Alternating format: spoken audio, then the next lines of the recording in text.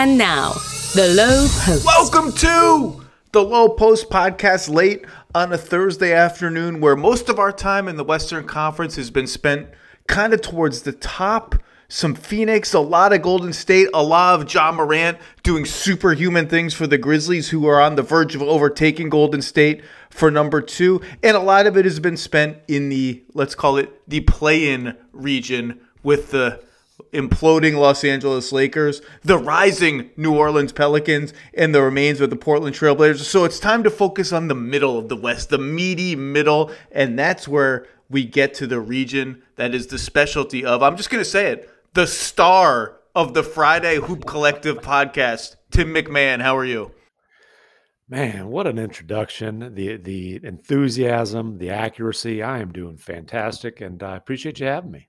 Am I trying to engender some Windhorst McMahon tension that maybe mirrors some teammate tension that we might talk about in this middle of the pack Western Conference podcast? Maybe I am. Maybe I am. Maybe I want to see how Brian Windhorst reacts to that. Is he going to be sensitive about it? Is it going to cause some passive-aggressive barbs going back and forth instead of the usual aggressive barbs going back and forth? I want to see. Listen, you don't need to engender that. The one who's really going to get his feelings hurt is Tim Bontemps, who's a sensitive fella by nature, but you're not even mentioning him. Golly. It's like... Maybe that's on purpose. Maybe this is all part of my grand. Maybe this is all part of my grand plan to have the Hoop Collective fall apart amid dissension and chemistry problems. The Hoop Collective is the Memphis Grizzlies of ESPN podcasts. We are rising and we are built to last, baby. Man, aren't they amazing? The Grizzlies. I was actually thinking about this today because I wrote a little bit about the Grizzlies for my 10 Things column tomorrow. Just this league is just. Sometimes you sit back and you're like, it's all so silly. So much of it is so silly. Who doesn't want to play with that guy? Who's pouting over here? Who who has a wandering eye for that guy over there? Who didn't get enough touches last night? And the Grizzlies are just like, yo, we're a basketball team. We're trying to win games. We like each other. We're trying to win. We're all sort of, a lot of it is drafted by the team. Yeah, they're winning and they're having a blast doing it. And they're pissing off everybody in the process, which is part of the having a blast part. And that's where I can really relate to the Grizzlies. I enjoy pissing people off and having fun in the process. Well, let's piss some people off, Tim. Let's start we're going to tackle two teams with you in the middle of the West. We're going to start actually with the team that's behind in the standings of the teams we're going to talk about. That's the Dallas Mavericks, your hometown team, 37-25, 21-7. In their last 28 games. 16th in offense, 4th in defense, just made a seismic trade at the deadline that I actually thought at the time was a trade that was about flexibility and dumping the elephant in the room. And anything we get out of Dinwiddie and Bertans is gravy. And probably assuming that Kristaps Porzingis is healthy ever again this season, Dallas maybe lowered its ceiling a little bit this season in exchange for that future flexibility. And then I'm watching a play. I'm like, yeah. First of all, maybe there is no healthy Kristaps Porzingis. And second of all, maybe that's not true because Dinwiddie's fit right in. Bertans is, hit or miss. He played 10 minutes the other night. But this team is playing with like a little more zip lately. They're overwhelmingly likely to get the 5th seed based on where everything is now. They have the tiebreaker against Denver, who's 6th. What do we make of this team at this stage? In 60 games in, like I said, they're 21-7 in their last 28. Are they a sleeper to get out of the West? Are they happy just to win a round? Where are we? I think a sleeper to get out of the West is awfully optimistic at this point. I think a team that you feel like there's some good things happening, that they're heading in the right direction despite the Porzingis trade being back to square one in terms of finding a co-star with Luka. But look, it's a team that hasn't gotten out of the first round before, but what is a in-shape Luka is an absolute superstar. I mean, he's a top-tier superstar, a perennial MVP candidate. He's back to being that dude. You also know he's going to be that dude in the playoffs. He was both of the last 2 years against the Clippers, and I always say, if not for the best playoff performance perhaps of Kawhi Leonard, of two-time Finals MVP Kawhi Leonard's career, the Mavericks probably win that series last year. Kawhi just went crazy in Game 6. So with that version of Luka, they're going to have a chance to do some damage. That doesn't. Now we'll see what the matchup is. I don't know that I'll pick them to get out of the first round.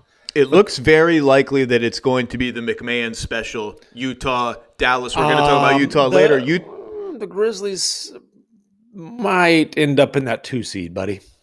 Right, but that's still Utah, Dallas, and 4-5. Utah, Dallas. Okay. I was thinking.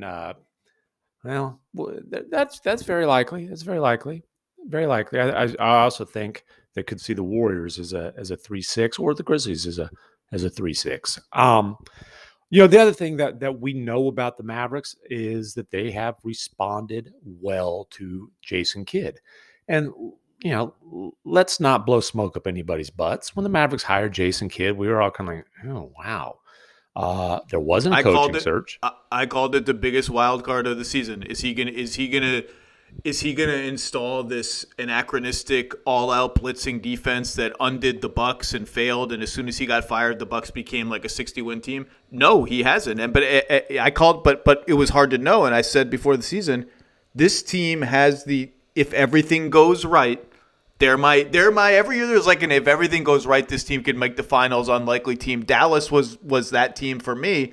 But then every time I would get there, I'd be like, I just don't know what this guy's going to do. But keep going because whatever he's done has worked. Yeah, and what he's done is somehow taken this roster that I'm going to say they've got 3 guys in their rotation that I would say are proven good NBA defensive players, right? Dorian Finney-Smith, Reggie Bullock, and Maxi Kleber. Other than that, they've got question marks or guys who have been considered defensive liabilities, most notably their superstar. Well, schematically, and I always want to mention Sean Sweeney, their defense coordinator, who filled in as the head coach when JK went to protocols. Schematically, they've done a great job of coming up with things, and you're much better suited to discuss the X's and O's than me. But they've also just got buy-in up and down the roster, and I think, a lot of the turning of the tides, because they were not good defensively early in the season. And, when Luka wasn't in good shape, he was really rough defensively, both in terms of getting back to play defense, not arguing with the refs when he was supposed to be getting back, and then just being able to move when he got there. But when he was out, they really, as a team, made drastic leaps forward. And then since he's come back and he's stayed healthy since then, he's fit into that. And I think Luka's greatest strength as a defender is the versatility to be able to be hid on several different matchups. What I mean by that is he can defend a subpar offensive player at multiple positions. We need to call that, there needs to be a verb or a noun for that is somehow derived from James Harden's name. Yes. There's needs so many similarities. Both their great strengths and their biggest weaknesses between Luka Doncic and James Harden. But Luka's always going to get 2 through 4, not often 1. He'll get the least taxing defensive assignment, but he has recently been very committed to doing his job within the scheme, being in the right plays, being active, getting a lot of deflection, steals, so on and so forth. Dorian Finney-Smith's always going to get the toughest assignment, 1 through 4. And he's a guy who he can go from doing a really good job guarding Steph Curry to doing a really good job guarding LeBron James to, last night for people who listen to this, he'll be on Steph Curry again. Reggie Bullock, who, people early in the season when he couldn't hit anything from 3. I mean, it was people were like, golly, another swing and a miss for the Mavs in the summer. Good use of golly, by the way. I don't say that word, golly. I guess I'm from the wrong region of the country. It's just not in my lexicon. Well, it doesn't, but it's and you got it. I just can't say it like that. That was really good. Golly is a good one. Dadgum, Dad Nabbit. I mean, we got a lot of them down here around these parts. You like that? If you want me to really do up the Texan for you, the rabbit character in Winnie the Pooh which now I read I was frequently. going to say, you love these Winnie the Pooh references. He says "dag nabbit" a lot, and I have a voice for all the characters in Winnie the Pooh when we read the books. And my rabbit voice is like this, so I get to say "dag nabbit, gopher." I'm also my kids have aged out of it, but I'm also, you got to come up with the different voices for sure to give the full reading experience. If you're not doing the different voices, just don't have children. Like, what are you doing? That's the whole point of reading the books, is to do different voices. How are you not going to... Eeyore cannot sound like Rabbit, and Rabbit cannot sound like Christopher Robin. That's not okay. I tell you, only you can go from discussions of Reggie Bullock's fit on the Mavericks to parenting advice. Look, I got a lot of problems, Tim. Let's not dwell on my problems and start whatever the hell you were talking about that inspired Bullock is back to being a great 3-and-D fit. And, it all revolves around Luka Doncic, obviously, and that's the reason that ultimately they decided to move on from Porzingis, fit, availability, all that sort of thing.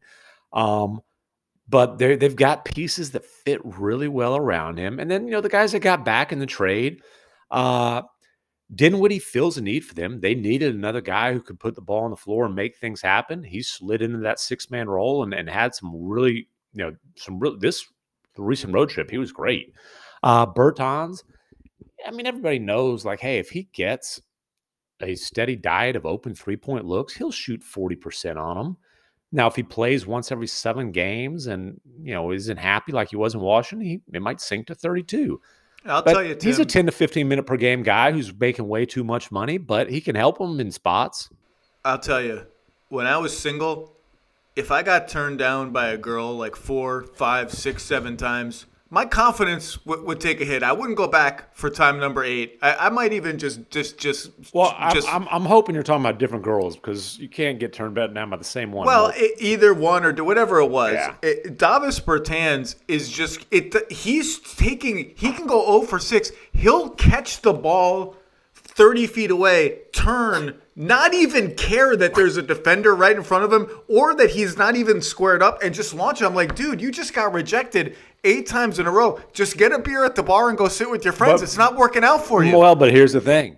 He's getting guarded 30 feet from the basket. I don't care how many he's missed. That's true.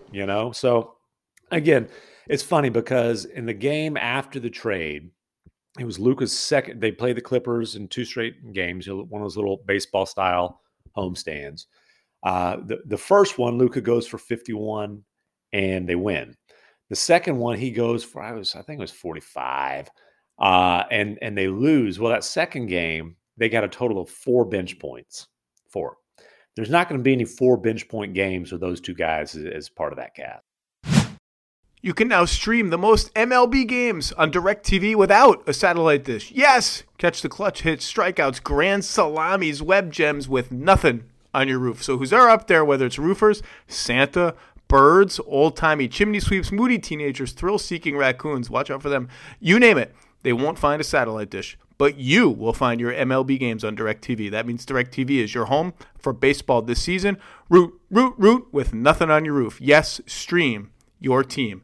Call 1-800-DIRECTV or visit directtv.com. Sign up today. Claim based on total games carried on sports networks. Sports availability varies by zip code and requires choice package. Spring is the best time to add new challenges to your training just in time for summer and warmer days. It's also the best time of the year to take a new look at your fitness routine, dial it up a notch, and continue powering on. Peloton's varying class lengths were designed with your personalized training in mind. Whether you'd like to add a 10-minute core session at the end of your strength class or take a 60-minute power zone ride to increase your endurance, Peloton classes help you focus on your needs and goals. They are also made to challenge you with a variety of classes like boot camps, boxing, full body strength, marathon training, all created to grow your skills or push you to improve in what you already excel in. Peloton's expert coaches and nonstop vibes, #vibes, will push you to new levels of strength and endurance, keeping you on your toes while giving you the professional coaching you need.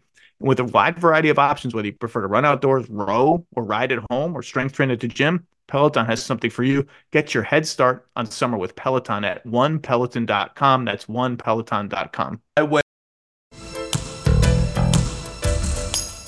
So let's go back. You mentioned the defense.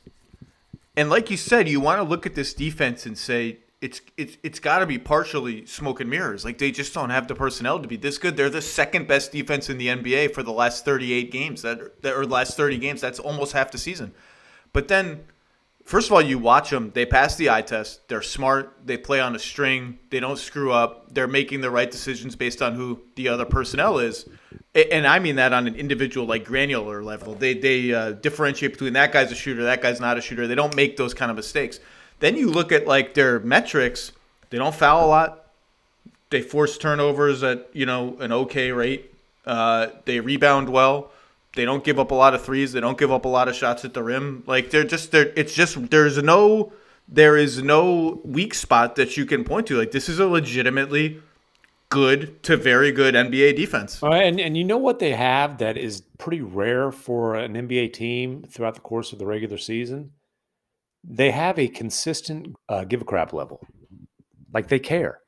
And I've honestly, like, a lot of defense, and this ain't to take away from the X's and O's and all that, but if you get guys to care and to take pride in it every single night, you're going to have a chance to be a good defensive team in the NBA. And now, I think as you get into the playoffs, it gets a lot more difficult. And then, I think the matchups, the schemes, some of that stuff can, give a crap's not enough. Everybody does during the playoffs, but during the regular season, buy-in matters. And Jay Kidd and his staff have got an extreme level of buy-in, and success leads to more success. They went on this run where, I don't have the numbers in front of me, but they held a crazy amount of teams under 100 points. Yeah. And it was like Bulls, Warriors, Grizzlies. I mean, there were some really good teams, and it's become this huge source of pride.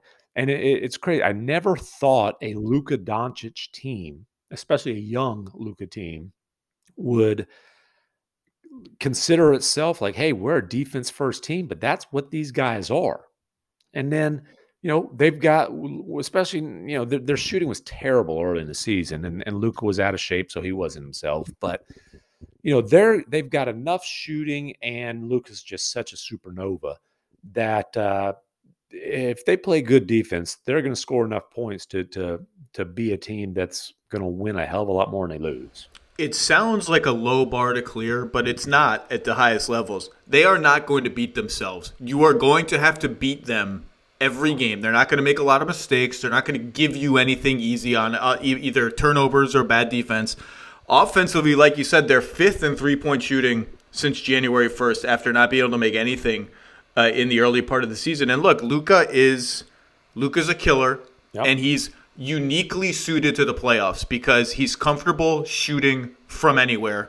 He can get essentially any shot he wants. He's comfortable passing from anywhere, including unconventional places where you think you have him trapped and he just sort of pivot. That guy's open, hit him. Yeah, or he's driving, he's throwing the blind, over the shoulder, 95-mile-per-hour fastball hitting. That's his pass. What is that pass?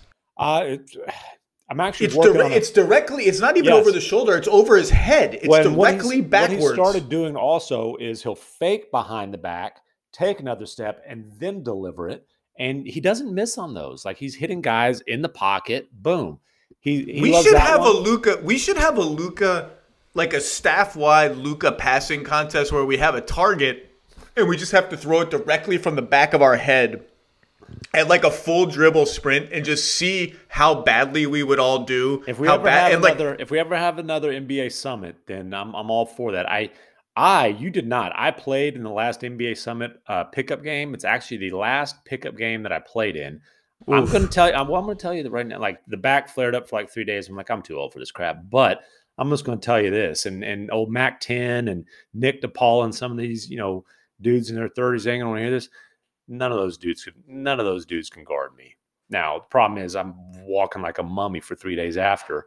But I ate those guys up like a 40-something, out of shape, much worse version of the Joker. He's just comparing yourself to a worse version of the MVP. Hey, I once told Zaza Pachulia, because there's a lot of pump fakes involved in my pickup game because I ain't leaving the floor. So when Zaza was in Dallas, I said, Zaza, my pickup game is kind of like your game. This was late in the season. And he goes, before or after the All-Star break?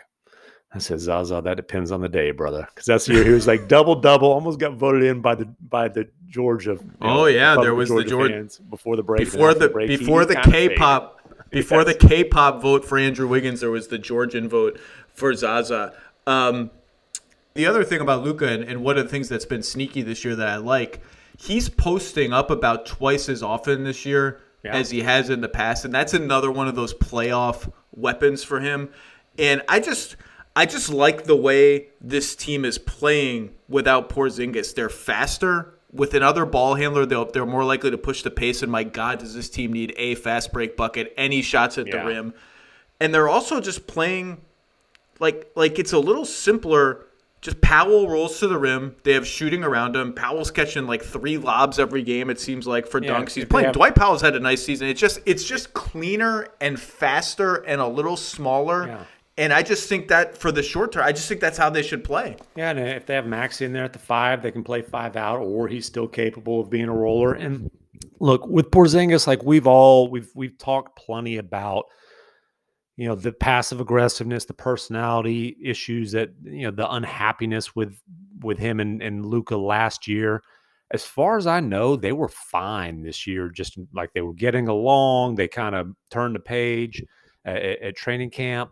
It's just it got to a point where obviously availability matters, especially for a max player, and just the inconsistency of having him in and out of the lineup was an issue. And then he just didn't enhance Luka. And if you don't enhance Luka, you're not staying very long in Dallas. And so like they made really the first half of the season, so much of it was about force feeding Porzingis, getting him involved, pumping him up, keeping him happy. And he played well when he did play. But, all that's like posting up Porzingis and cluttering things up for Luka, it's counterproductive. They came to that realization. They moved on, and they moved on. They tried to trade him to Toronto. And my understanding is their discussions there were Dragic and Gary Trent. Toronto, understandably, said we're not giving up Gary Trent Jr. So the Washington thing came together, and the Mavericks basically got to the point of, hey, financially it's a wash, but it's 2 smaller contracts that would be easier to move, and they felt like KP was kind of in the way, and those 2 guys could fill roles off the bench, and so they pulled the trigger as soon as they found a deal where they didn't have to give up a first-round pick. And a lot of that was just the fit with KP wasn't there. It doesn't mean Porzingis necessarily did anything wrong. The Mavericks took a huge swing and a miss on him. Didn't work out. And ultimately, that's where I do think there's a ceiling on a 1-star team. You got to go all the way back, ironically, to the Dirk Mavericks to find a 1-star NBA champion. But, if there's a guy who's going to do it, it's a dude like Luka with a group, and this was what Dinwiddie was talking about the other night. Everybody on this team understands how they fit. You don't have anybody trying to do too much. Dorian Finney-Smith's not going to stop the ball and think, I got ISO.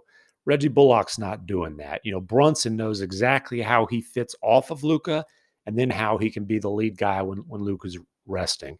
On down the roster, no, it's a case of a superstar and a bunch of guys who understand how to play off of that superstar. It got to the point where a Brunson-Luka pick and roll was a better play for the Mavericks than a Luka KP pick and roll because it was less switchable for the defense. Yeah. If you switched, it gave Luka a post mismatch. People were just putting wings on Porzingis. Just to put a bow on this, their new starting 5, which is Luka, Brunson, Bullock, Finney-Smith, and Dwight Powell, is just absolutely killing it. Plus 51 in 173 minutes. And look, you don't want to take the ball out of Luka's hands. Like, you want the ball to be in Luka's hands. But in the past, when Dallas had variety in its offense, it was this sort of dull, okay, slow it down and toss it to KP. Now when they have variety, it's more organic. Like Dinwiddie just rebounds and pushes, and Luka gets a catch and shoot 3 out of it. It just they run split actions now with Bertans. It just looks healthier and better. So look, they've always got one other guy at least. Sometimes they play the 3 guards together, but they've always got at least one other guy who, if the ball's, if Luka's got to, say they force the ball out of his hands, swing or whatever, gets to Brunson on the weak side, he's capable of creating. Dinwiddie, he's capable of creating. You can't just have Luka and 4 spot up guys or 3 spot up guys and 1 roller. They've at least always going to have one other guy on the floor who's capable of creating something off the dribble, and I think that's critical. Look, I agree with you. Until they find that number 2 guy, it's unlikely that it's less likely than otherwise that they do major damage in the postseason. But Luka by himself with a team that makes sense around him is really, really dangerous. Nobody's going to want to play this team. If you tell me they're in the second round and going toe-to-toe with Phoenix, I will not be surprised at all. But to get there, they would have to go through the team, as of now anyway, the team that before the season you and I talked about, and I said, I don't think there's a team in the league, absent the Lakers, which are as much soap opera as team, that has more pressure this season to make a huge postseason run than the Utah Jazz, who are 9-1 in their last 10 games. Everybody gave up on the Jazz, discarded them to the side, said they've fallen behind the Warriors and the Suns in the Western Conference. It's over. Danny Ainge is going to break up the team. Gobert, Mitchell, and blah, blah, blah, blah, blah. Well, guess what? Their 2 best players came back from injury, and they started beating the shit out of everybody again. They are number 1 in offense. The difference between the Jazz number 1 offense and the number 2 offense in the league is the same as the gap between 2 and 13. They are, however, just 13th on defense, or maybe 12th on defense, I'm sorry.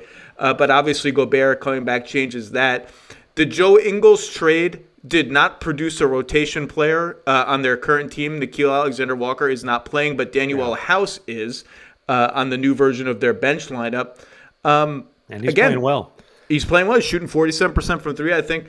Again, they're 9-1 in their last 10 games. They just beat the Dallas Mavericks that we are talking about right now. I was there. Where do we? But I also do still think the pressure is really real. Yeah, everybody there feels it, top to bottom.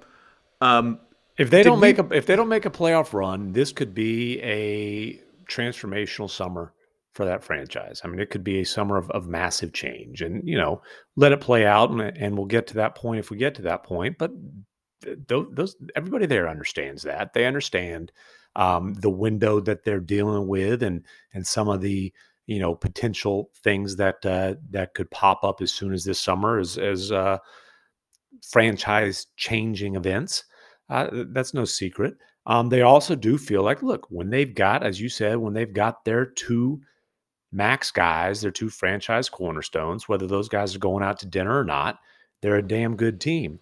And I don't think they are, by the way. No, well, and listen, every time I talk about that relationship, I get both aggregated, and then somebody asks Donovan about that, and Donovan, it's just whatever. It's not, I mean, it is what it is. And what it is with those 2 guys is like, we don't have to be buddies. We can play together and win together, and ultimately that's all that they care about, certainly for the rest of this season. And say what you want about Donovan, you cannot question whether he is focused on right now. He's playing really well. He's playing hard. He's playing defense, which frankly he was not earlier this season. He's diving on the floor for loose balls. I mean, he's lighting it up offensively. He's getting guys involved. Donovan's playing at an extremely high level.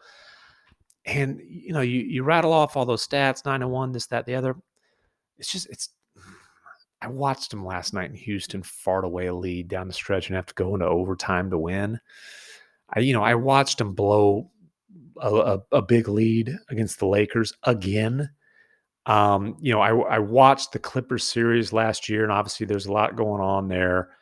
Injury-wise, with both Mitchell, Conley missed most of the series. You don't get that excuse when Kawhi misses the second half of that series. And so the Jazz, the one thing the Jazz absolutely have not solved this season is small ball. Haven't solved it. They don't have a small ball lineup that is anything remotely close to an option in the playoffs. And, and it's not even Gobert against small ball, although LeBron certainly lit him up when Rudy was defending him. Rudy did bounce back and get a few stops against Luka in the clutch that were, were big moments for him. Never mind what the last LeBron, 2-minute LeBron report hit said.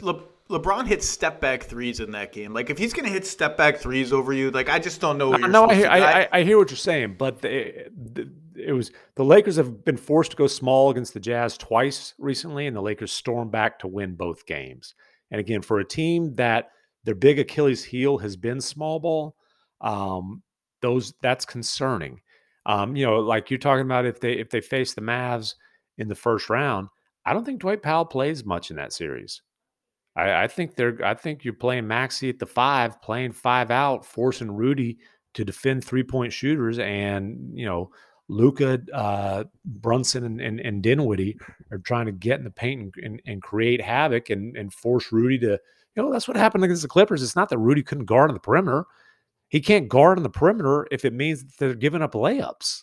Yeah, the Clippers series was not, as we've talked about Rudy Gobert's failure as a defense player. He has to guard someone. You can't just camp out in the lane if there's nobody in the lane. That's illegal. It's against the rules. So you have to be somewhere that's not the lane, and then that leaves you sort of running around.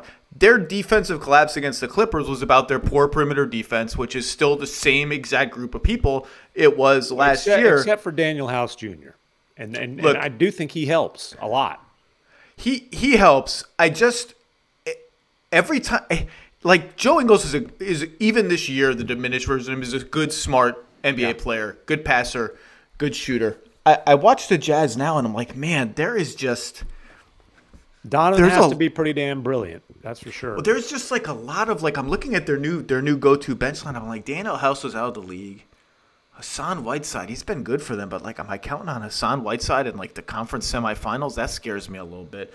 Jordan Clarkson is the ultimate feast or famine guy in the NBA. Rudy Gay has just been in and out and in and out. Then Trent Forrest is popping in for an extended role now. I'm am I trusting that dude? He's made 4 3-pointers all season. He's tough. He plays good defense. He's going to convert him off of a 2-way in the last week. Yeah, of the season there's just a roster. There's a bunch of guys outside their starting 5. Where I'm that comfortable with these guys on the floor in big moments, and even their starting 5 is really good. It's plus 10 per 100 possessions. Mm-hmm. Bogey's up and down, and Royce O'Neal is up and down. As some games he scores 0 points, some games he scores 12. His defense is pretty good. There's something that's leaving me a little lukewarm with them, even amid this 9-1 stretch. Well, Royce's defense is pretty good, but he has to guard the other team's best player. He's their version of Dorian Finney-Smith. 1 through 4, he's got to guard their best player, and a lot of those, it's asking too much. He's not quick enough to stay in front of some of the best guards, or he's not big enough to deal with some of the the best wings. So I think he's a guy he's a very good defensive player, but for them to make a deep run, I think he's got to be great defensively. I'm really interested because when they're rolling, they look amazing, and offensively, they just need to get a lot out of not just Donovan Mitchell, but Conley and Bogdanovic need to give them a lot in the playoffs, because sort of the ultimate conundrum about their team is their other max player, their other likely Hall of Famer. Rudy Gobert is going to make the Hall of Fame. People need to get their arms around that. He might be a 4-time Defensive Player of the Year after this season. And 4-time All-NBA. But his usage rate in the playoffs is that of a Danny Green. His usage rate goes down a little bit in the playoffs. His free throws go down. You just can't give him the ball and ask him to do stuff. So you're increasing the burden on everyone else who can do stuff with the ball. And those guys are Conley's getting older. Bogdanovic is up and down. I think this team is really, really good. I don't think that there is some magic formula for the playoffs that they don't have, other than maybe what I just said about Gobert not being able to. You just can't throw him the ball. Although I do feel like they've made a better effort this year to be he's got a 6-foot guy on him on a switch. Let's give him the ball, let him get fouled. Yeah. But the thing is, Gobert is one of the best pick and roll bigs in the league. Don't say it. Don't say it. Screen assists. Dagnammit! I don't want to hear about your screen assists. But obviously that's part of it. Also, the fact that he rolls hard. Who made up screen? Now, hold on, stop. Who made up screen assists? Did the NBA make that up? I don't know, but you know who loves it? Alex Jensen, the Jazz assistant coach who works with Rudy every day, who's helped develop him from a D-leaguer to an All-NBA big man. because it's a way to give the big guy credit for doing dirty work. Even if the NBA stats people made it up, if it weren't for the Jazz propaganda machine, it would just be like a little tab on the end, on like one of like 19 columns on the NBA stats page. Nobody would talk about it, but the Jazz saw it and were like, there's a way to quantify what Rudy Gobert does on offense. 100%. They're not wrong. It's just like, it would be nice. All I'm saying is the guy is going to make $46 million in 25-26. It would be nice if I could be like, here's the ball. Do something with this ball. But that's just not who he is. And by the way, that's fine. He's the best rim protector in the history of the modern NBA, basically. Since he's the best interior defender since Hakeem Olajuwon, probably. Well, and if I'm going to be Rudy's PR agent, I'd say, well, I mean, do something on the ball. He's leading the league in field goal percentage for the third time in the last 4 years and averaging a career high 15.9 points per game. No, Rudy Gobert is number one in my 10 things column tomorrow, and the headline is respect Rudy Gobert. So you don't need to sell me. That's the second biggest honor of the week for him, because he was the cojones factor player of the week on my Instagram account. For stopping Luka? What was it? Okay. Yeah. For those Luka stops, one of which the last 2-minute report agreed with Luka, but hey, we're worried about results, baby. No, I didn't like that one. The last 2-minute report. The last 2-minute report can shove it. That one. He hacked him on that one. He did. Look, all I'm saying is if Luka did that in the last 90 seconds of a close game, he would be like, how can you call that? This is a physical basketball game. Swallow the whistles. Let us play. And basically what Rudy said was Luka's pushing off all the time, so there's going to be some contact. He is, but but he pushes off. He's not extending his arms so much. He just kind of burrows in there with his shoulders and he just kind of burrows. He's like a tight end, fighting for extra yardage on some of those, though. I mean, he's a big, strong dude.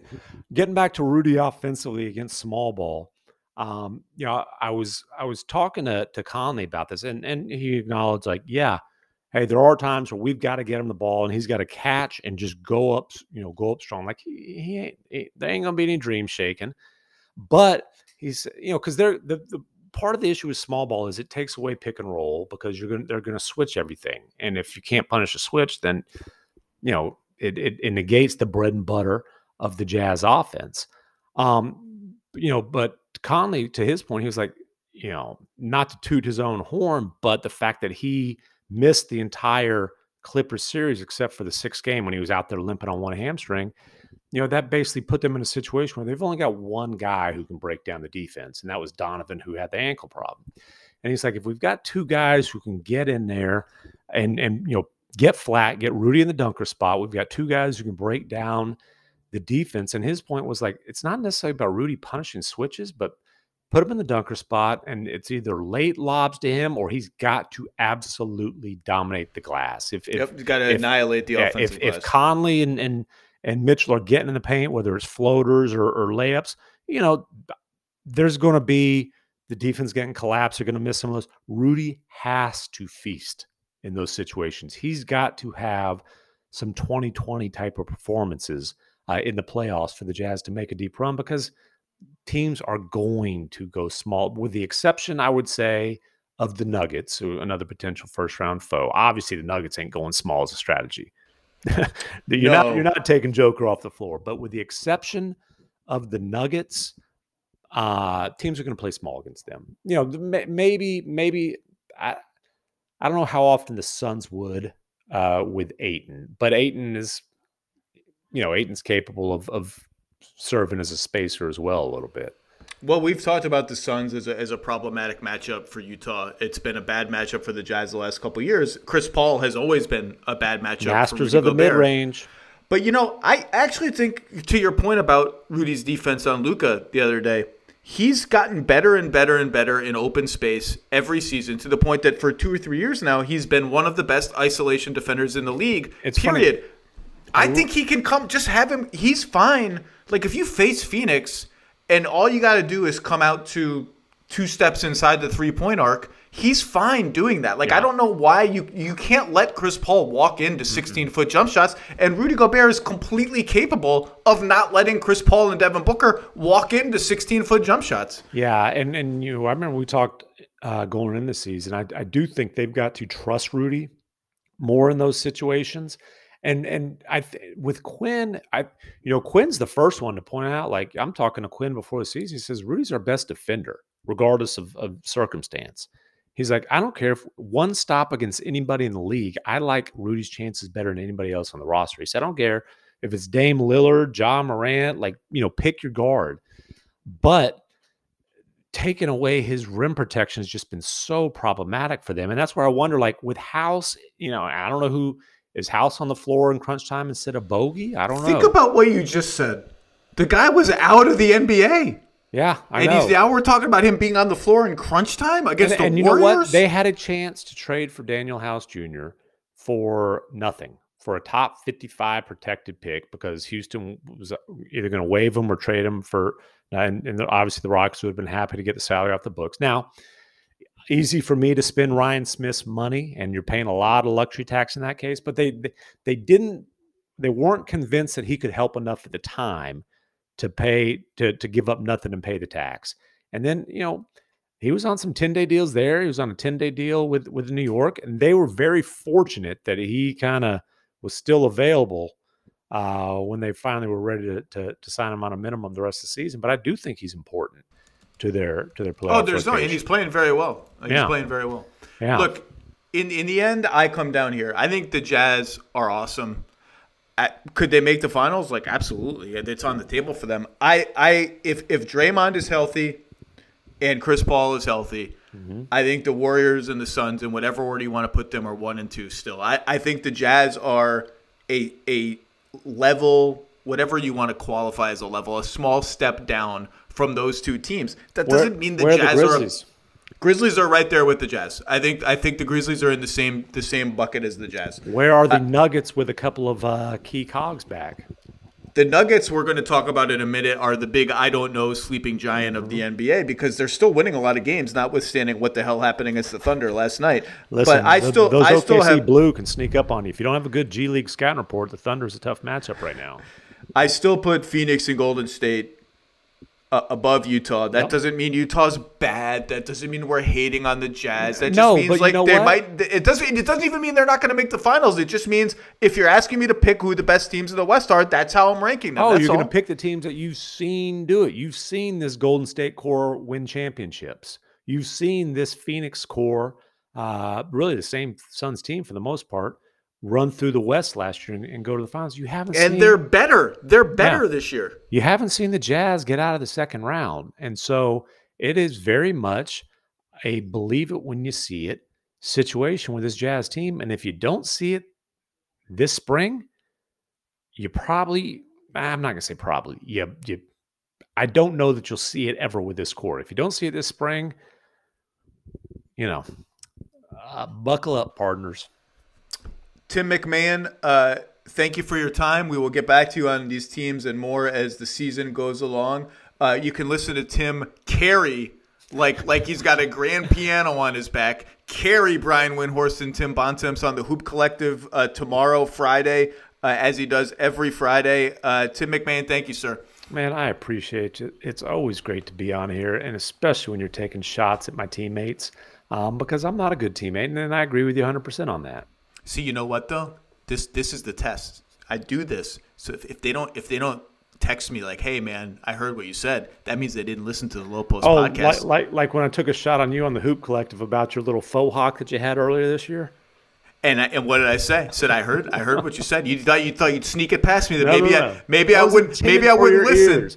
That was intended for your ears that had no hair anywhere close to them at the time. Yeah, my ears look really big when I get a haircut. It's unfortunate. All right, Tim, thank you, sir. Appreciate it.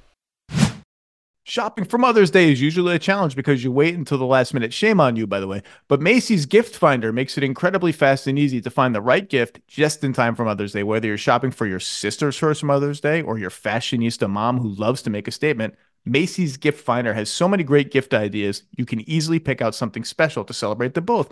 You can shop by price, anywhere from $25 and under to $100 and under.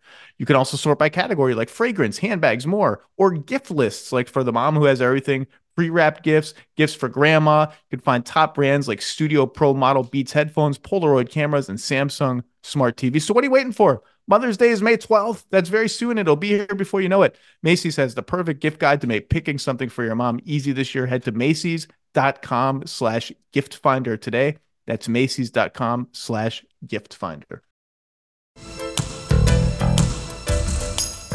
All right, now let's talk about the 6th place team in the Western Conference, a team that really nobody is talking about because I guess their own fans can barely watch them on television, and they're kind of in a state of suspended animation with their second and third best players injured. Everyone's just sort of like, let's wait and see if and when those guys come back, maybe next year. My assumption has been that they're playing for next year more than this year, but here they sit at 36-26 with last year's MVP playing at an even better level than he did a season ago to talk about the Denver Nuggets, whatever they are. From DNVR Sports, the great Adam Mares. How are you, sir? I'm doing great, Zach. Thanks for having me on. And the term I've been using is purgatory. I mean, this is what it feels like the Nuggets are. They're just in purgatory. It's not that bad, not that great. Hard to look forward to anything at the moment, but here we are. I think it's frankly whatever is between is a level above purgatory, but you get to like order whatever food you want or something. Like, it's pretty good purgatory. 36-26 in the West, a .580 winning percentage. That's no joke. They're 8th in offense, 11th in defense. So they're on the edge of being in the fabled top 10 on both sides of the ball, even if they would barely accomplish that.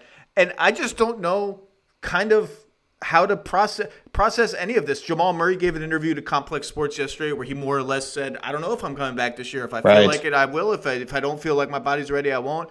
MPJ, we'll see. The way he played at the beginning of the season was really, really bad and not like he had played last season. What is just, I guess, how are you evaluating this season, and what have you learned about this team that is useful going forward for when those guys come back? Well, it is really hard to evaluate this team in terms of this season. And you kind of made reference to that. It does feel in many ways like they are playing towards next season, but there have been some very important takeaways. I always think back to Jonathan Tjarks wrote an article 3 or 4 years ago when he was projecting, how do you build a team around Nikola Jokic? And he compared it to the 2011 Mavs, where maybe one guy, in that case, Dirk, in this case, Jokic, is good enough to carry a bunch of defensive-minded players on offense, and then you kind of surround them defensively. This was sort of a proof of concept for that this year, not so much in that Denver had great defensive players, but they had offensive players that were just especially reliant on him. And to your point, they've been a very good offensive team. They've survived. They've been a very good team overall. And so I think that's one of the things you learn, and Aaron Gordon fits in very well alongside him. They relied on him even more this season, and he's been able to handle that extra usage or whatever you want to call it. So I think those are the things I've really learned about this team. AG, I wrote about this a couple months ago. I think all the noise of this season, all the sort of like, what are these lineups? How many of these guys are like playing real minutes for the next season's Nuggets or for the Apex Nuggets? Aaron Gordon is a tremendous fit. Now, he's down to 33% from three. Last night they lost at home to a Thunder team, Adam, that played the following lineup in the fourth quarter of a real, actual NBA game. Trey Mann, who I like. He will be in 10 Things tomorrow. Theo Maledon. Lindy Waters II. Who? He's an attorney, I think, from Louisiana. Lindy Waters II. Vit Krejci and Olivier Sarr. That was a lineup in an NBA game for the team that won the NBA game. And Aaron Gordon missed a lot of threes. But, yeah, he fits defensively. They've had him guard number one ball handlers all season, and we can talk about the cascading effects of that. Offensively, he just plays really well off Jokic as a cutter, as a post-up guy when he gets that small guy stuck on him on offense, the same guy he's guarding on defense. I think he fits better than Jeremy Grant fit. I think that trade is a win, and that sort of exchange is a win for them and a good move. Other than that, I just sort of watch this team, and it's like Monty Morris having a nice season. They're starting five: Monty Morris, Will Barton, Aaron Gordon, Jeff Green, Jokic. I'm like, okay, they're making hay. And lately, the biggest, I guess all season we've talked about this team through the lens of Jokic. Like, is Jokic the MVP? Is Jokic not the MVP? Why do I have to bring up Jokic on TV every time I'm on as an MVP candidate? Look at the on-off splits. They're plus 10 with Jokic, minus 10 without Jokic. It's all been about Jokic. I kind of want to talk about the team. I just don't know how to do it. Lately, they've got this bench that in the last 2 weeks has kicked ass of Bones Highland, Austin Rivers, Bryn Forbes, JaMychal Green, and Boogie Cousins. So let's talk about Highland and Forbes, because those are the two most interesting pieces in that group for me. What have we learned about those guys?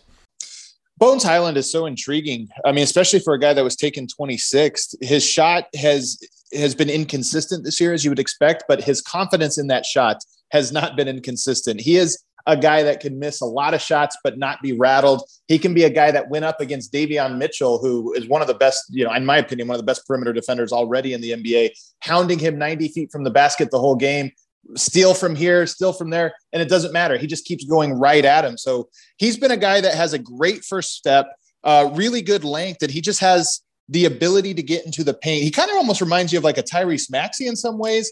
It's just this guy that knows how to get to the spot he's trying to get to. And Denver really hasn't had that. That's one of the things in the Jokic era when you talk about all the good players or offensive weapons you've had. They haven't had a lot of guys that can just say, I'm going to the paint. Defense needs to rotate. And Bones Highland, I think, projects to be one of those guys. He already is that guy. But I think going forward, he's a guy that can be very intriguing in that way. If you have Jokic spacing the court and dragging the big out, what does it mean if you have a guard that can just get around one line of defense whenever you want?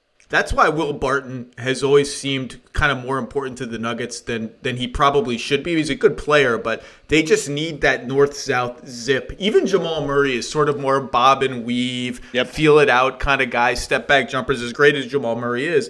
And that's what Highland is. And Forbes, I couldn't believe that they got Forbes for so little. And I've said this many times before, this roster is dying for a knockdown shooter who can shoot off movement to play off of Jokic, just screaming and dying for one. That's why MPJ is such a good fit, because no one can even touch his shot. He's 6'10", shooting threes. And Forbes is shooting 45% from three, I think, is a Nugget. He's played really well. I actually like the lineup, which is the starters except Forbes and Jeff Green's spot. I kind of like that line. It's a little small, but I think that's a dangerous lineup. I don't know if they can bring him back or whatever, but he's a good fit for their team. He just seems to know what to do. I mean, he knows his role. He's been a surprisingly, I don't know if he's a great passer, but he's been able to connect, swing passes or this or that and just kind of fit into the style of offense that Denver thrives off, where you kind of have to, after the thing gets broke down, you have to swing it around the horn or what have you. But the shot making is, it really stands out, especially on this roster that just has inconsistent shooting. Bryn Forbes is that guy that you can stagger those minutes. He comes in sometime halfway through the first quarter and he just becomes, okay, you occupied one defender. You're playing 4-on-4 with the rest of the court. And it's so valuable. And it makes me think, look, Michael Porter might be on the horizon. He is, to your point, another one of those guys that I just feel so confident if he gets an open three. We haven't seen Jokic play a lot of minutes with two guys that are saying, hey, let's occupy two defenders now and see what happens when this becomes a 3-on-3 half-court game. Yeah, and you watch this team. I can't believe how good their record is. I can't believe how good their starting five has been, because on nights like last night when it's not rolling and they don't get some transition buckets or whatever, it's just like nobody other than Jokic can shoot. Even Monty Morris is having a good shooting season. It's not like he's going to chuck up 8 threes a game. Right. It gets a little stagnant, and he's just kind of looking around for dudes to pass. He's like Jeff Green shooting 31% from three, AG shooting 33%. What's Barton at? Barton's mid-30s, mid to low 30s, I think, 35 maybe. Same spot as always, yeah. Yeah, no one is scared of Will Barton's three-point shooting. And then you look up, and it's like they have an offensive rating at 122. The big fella in the middle must be freaking amazing. Have we done an investigation, by the way, into why are Jokic's arms always pink and red? Is he getting slapped all the time? We need like a 2,000-word deep dive on that. Every time I watch, I'm like, did someone just slap him? What's going on? It's a running joke in Denver. Like, he's always bleeding from his arms. It's not just slapped. He's always got 3 or 4 cuts and open wounds with blood dripping down his arms. But no, their offense has hummed, and that's part of kind of what I'm getting at here, Zach, is I think Denver is vulnerable, obviously, in a playoff setting, as we saw in Phoenix last year, is when teams really zero in and say, okay, let's make them do this. That's where you really need a Jamal Murray and, in theory, a Michael Porter to expand his game. But in a regular season, when you're just trying to say, do you have a player or an action that can force the defense into uncomfortable spots? And Jokic has been so good at that. You mentioned the MVP conversation. One of the things I look at with Jokic, I think he is an elite two-man game player. I mean, you pair him with one other player, he is going to be elite with almost any player. He has an elite two-man game going right now with Monte Morris, with Aaron Gordon, with Jeff Green, with Will Barton, with guys up Bones Highland. You just pair him, whatever it is, all different styles, and he just figures out how to adjust to sort of make that two-man game work. Yeah, my thing with Jokic, I'm already tired of talking about the MVP. If you want to vote for Embiid, I might vote for Embiid. The guy's been just ridiculous, and he's an incredible two-way player. Giannis is up there. DeRozan, fine. It's not. He wouldn't be in the top three for me. He's maybe fourth. Morant might be fourth. Like, you can vote for any of those guys. You just gotta say Jokic's name. That's all I'm saying. Just say his name. Just acknowledge it. Yeah. He's in the NBA. He's breaking records. His stat line is like 27, 14, and 8. Just to make me happy. Say his name. That's all I'm saying. Just put him in the discussion. He's not even in the discussion sometimes when we talk about it. And Zach, I think it's so neat. I mean, we're at this point this year, this season, or maybe this era where there just isn't a best player like there was with a Jordan or with a LeBron all these years. You've got a lot of really good players that on any given night have that title, and I think that's what's so cool about it. Well, one of them is coming back tonight in Brooklyn, and that's very exciting. One thing about the Nuggets that I will say is they're up to 9th in three-point rate, the percentage of their shots that are threes. I think that is worth digging into because that is way higher than they've been in the past. Like even just 2 seasons ago, they were like bottom 5. They took a lot of mid-rangers. What's going on there? Is that how intentional is that, and how much can it carry over to when they have their real team back? So I think one of the stories of this year, and it's funny because it plays into last night's game against Oklahoma City. The teams that have had success against Denver are the teams that, one, have a lot of length. And yes, those names you mentioned last night were not household names, but they're all really long and athletic. And what Oklahoma City did last night is something New Orleans has done and had success with, and the Clippers have had success with, which is to throw really long bodies out and stack them all just right at the paint, not in the paint, but just stack them all there and say, we're not giving up open shots, but we're going to run out. You're going to get a mildly contested shot from somebody with length. And what Denver doesn't have, which I think leads to these three-point shots, is they don't have guys that can attack a closeout and really collapse a defense. And so what you end up getting, like last night, is if they're going to give us the shot, do you have an alternative if the shots aren't falling? Do you have that guy that can go around one or two defenders and finish through traffic? And I just think Denver doesn't really have those guys. Jamal Murray is that guy. He's one of those guys, but they don't have enough of them without him.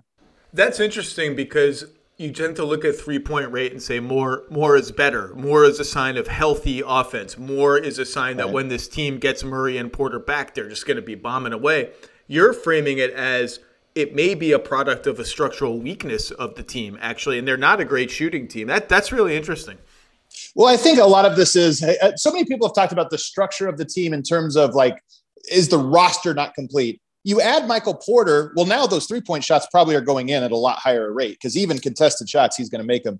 You add Jamal Murray, and now you have a second guy who at a pretty elite level is going to be able to finish at the rim and collapse the defense and do this. So the roster was complete when they made the Aaron Gordon trade. Right. That's the end of the. I mean, you can tweak the bench and you throw out, you exchange a JaMychal Green for a Zeke Naji. By the way, Zeke Naji. We should probably talk about Zeke Naji. I was on Duncan Robinson's podcast at the very beginning of the season. He asked me, give me a couple under-the-radar guys that people haven't heard of that you want to see more of this year. And Zeke Naji was the first name I said. Dude, that dude is good. He's shooting like 50% from three. He switches across every position. How much of a future does he have in Denver with Aaron Gordon and Jokic at the 4 or 5? I mean, Aaron Gordon's kind of playing a hybrid forward with Jeff Green. But is he like a core piece, or is he just like another guy that – we're probably going to have to flip him for a veteran somewhere along the line here in Jokic's prime? I definitely don't think he's a core piece. The question is, can he become a core piece? You know, he has, as you pointed out, 2 elite skills. He's just a phenomenal shooter. His balance, everything, it looks beautiful. It goes in. And he has good shot selection. And then he's a great perimeter defender. But what's interesting is, you know, at 6'10", 6'11", I don't know that he's a great interior defender. Usually when you have a mobile big, you think, okay, they're going to be if they're mobile, they'll also have the interior. But with Jokic, I wonder if that does actually fit. If it's okay that he's a little weak in that one area, but if you can get him switching on screens and out on the perimeter guarding guys, Jokic is very good at playing inside on the paint. So I'm very intrigued about his long-term fit in Denver. He got hurt and has missed a handful of games, and it was right at the moment in time when he was starting to play his most minutes. So I feel like there might be a little bit of an unfortunate setback just in this was his opportunity, and it got cut short a little bit. And now like I said, this unit of bones, Austin Rivers, who's been fine for Denver, Bryn Forbes, JaMychal Green, and Boogie Cousins is destroying teams in the last couple weeks. Now, I don't really believe in that lineup long term. I still would like to see a little bit of staggering to the degree it's possible. They don't have a great stagger guy. That's not Jokic, so I don't know how they're going to mechanically do that. But yeah, maybe he's lost his minutes for this year. So let me ask you this. Defensively, that's been the side of the floor where for this entire Jokic era, it's been, can they get good enough defensively to make a long run? And the incredible thing about that Utah series in the bubble was through 4 games, you wanted to conclude my God, this is totally broken. Like they can't defend anybody. Then Gary Harris came back, things stabilized. They went on to make a run, beat the Clippers, et cetera, et cetera. They're 11th in defense this year. That's good enough, frankly, if they're going to be the kind of offensive team they can be. But my question is, have they decided how they want to play? Because even within games, sometimes Jokic is up at the point of the screen like he's preferred to play in the past really aggressively, which always makes me nervous, but it's the way they've generally played best. And then sometimes he's back in the paint like a drop back center, which has only worked. It's like it's only been so-so because he can't jump, so ball handlers go bad. Like, how do they want to play? What is this defense? Yeah, I think they want to play up. And the hard part is Nikola has played more minutes than anybody in the NBA over the last 3 seasons. And I think playing up, that takes effort. It takes mental effort, but it takes a lot of just covering ground. And I think what you're seeing right now with Jokic is just that, we're 60 games into an 82 game season. And I think it's just a conservation of energy because of how much effort that takes. And by the way, we saw this last year against Phoenix. I think the drop against Phoenix in the sweep last year had as much to do with, Jokic just doesn't have it. He's got to do everything on offense. He's been carrying it.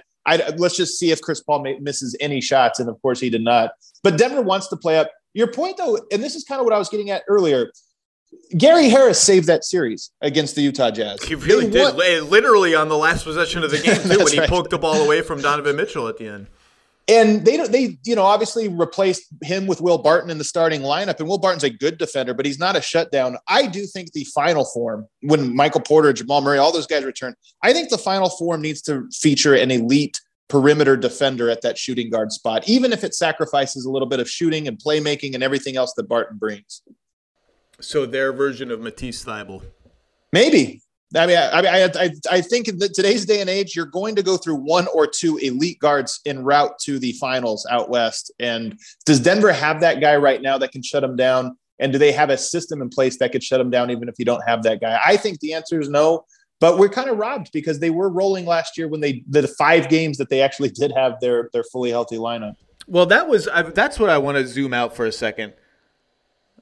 As we've talked about, they were going to be my pick to come out of the West last year after they made the Gordon trade and after I saw a 2 or 3 week sample of how that team looked. Like, oh my God.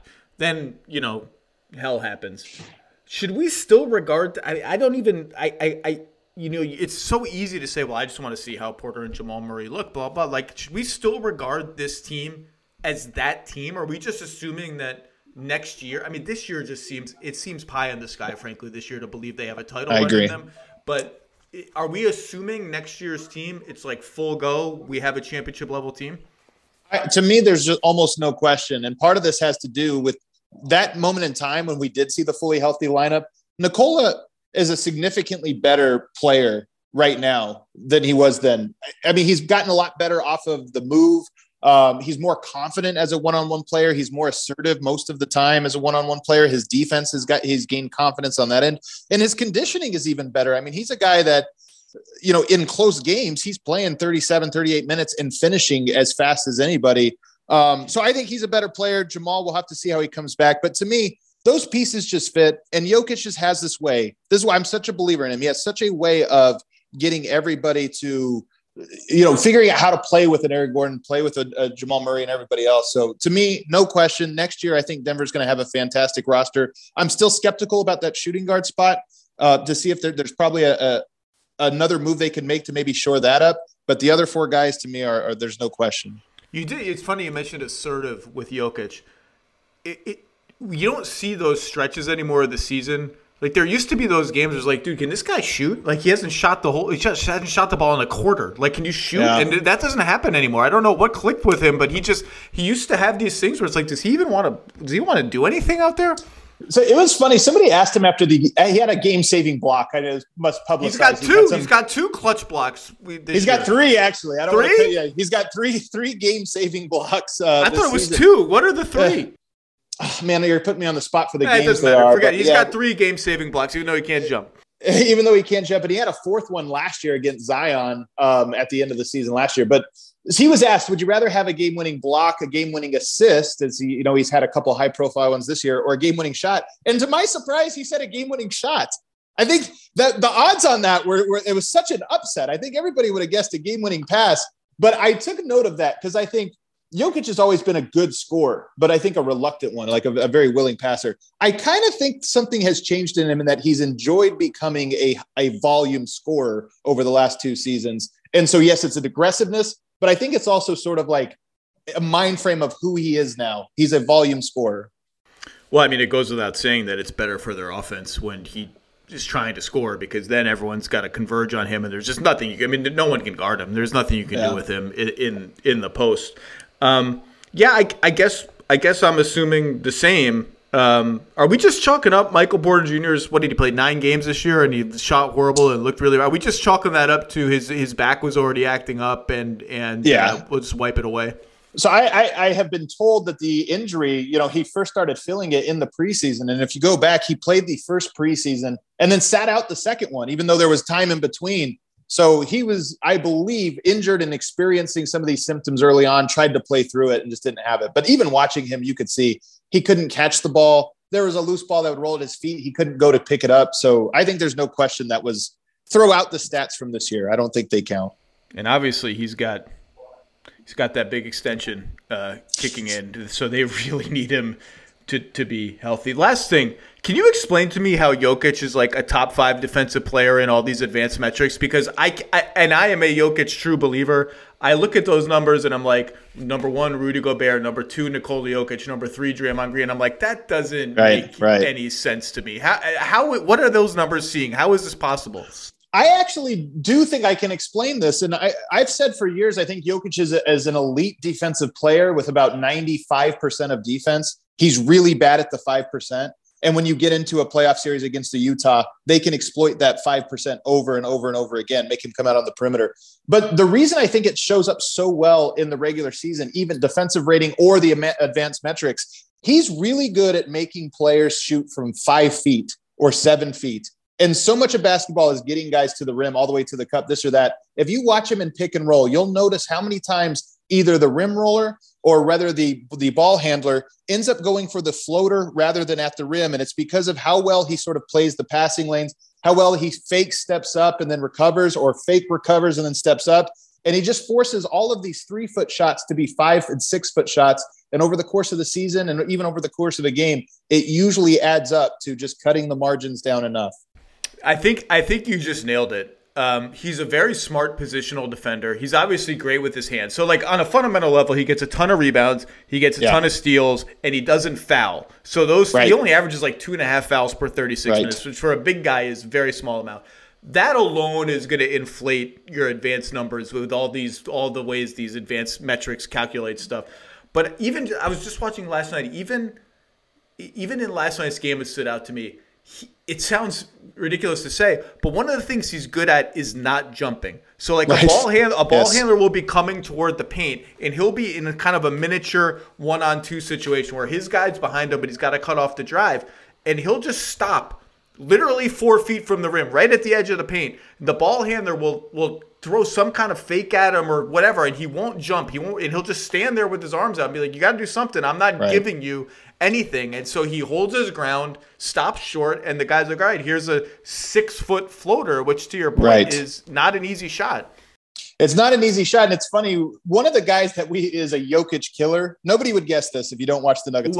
I'm so excited for here this is.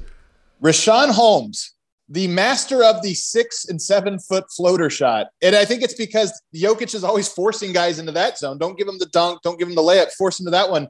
And he just loves that shot. So over the years, he has really put up. So if you go back and look at his game logs, he's put up some big totals against Denver, all on those little 7-foot shots. But they should trade for him to be their backup center, because now they have Sabonis, and he's injured right now, but he was barely playing before he got injured. He's really good. Like, they should. That's the trade target. Just get him on your team. He might be too good, honestly, for that role. I really like Rashawn Holmes, but I'll tell you what, it was a talk in Denver here amongst some of the Denver faithful. Get Rashawn Holmes so you don't have to play against him. That is remarkable.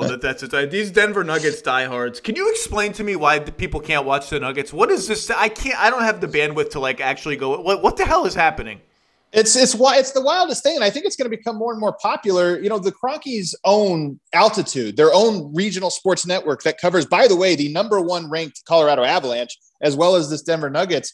And when their contract ended, Comcast, who's the cable provider for over 2/3 of the Denver metro area, said, yeah, we're not going to carry you anymore, or we'll carry you, but on this massive, massive discounted price. And so there's been this lockout, basically, this dispute between those two. So in Denver, if you want to get the Denver Nuggets, you have to bundle and do all these different, jump through a bunch of hoops. Some people, they can't even get it. So unfortunately, the largest cable provider in town is just not carrying them. And that's why you see their numbers are just so low. And we're going on, by the way, 3 seasons of, I think Jokic, I put this on Twitter the other day. I think when it's all said and done, he'll be on the Mount Rushmore of Denver sports, right there with John Elway. You can say Joe Sakic or who else. Jokic is going to be there, and we're 3 years into his prime, and it has been blacked out in Denver. But there's no question he's going to be on the Mount Rushmore. He already is on the Mount Rushmore of Denver. He won the MVP. I mean, he's got a long way to go in his career, but obviously he's going to be on the Mount Rushmore. It's just, the fans always lose. These companies yell at each other and fight about money, and who loses? The fans. And so, I feel bad for all the people who are working hard to put on a great product. The Denver Nuggets broadcast is really good. Really good. Katie Wingy, Vic Lombardi, Chris Marlowe, Scott Hastings, they do a really good job. And there's 20 people behind the scenes to put on a product like that, and not enough people are getting it. Right. No, it's so true. They have, in my opinion, one of the better ones. They do a lot of really cool things. They made a great documentary a few years ago, but to your point, it's a shame because the fans are the ones that are missing out. And it's a shame because Denver's a great city and a great sports city. Jokic is such a great star. And to kind of be robbed of him, even conversations I have with uncles or this or that, they're not seeing him. I hear about him, but I don't get to see him, and it's a shame. That is a shame. All right, Adam Mares, you do tremendous work at DNVR Sports, and I'm still coming to that bar. At some point, I'm going to come to Denver, and we're going to go out drinking at your bar. But can't wait. You are as good as it gets covering your team, and hopefully we'll be able to talk about the fully formed Denver Nuggets next season. Thank you, sir. Thank you so much, Zach.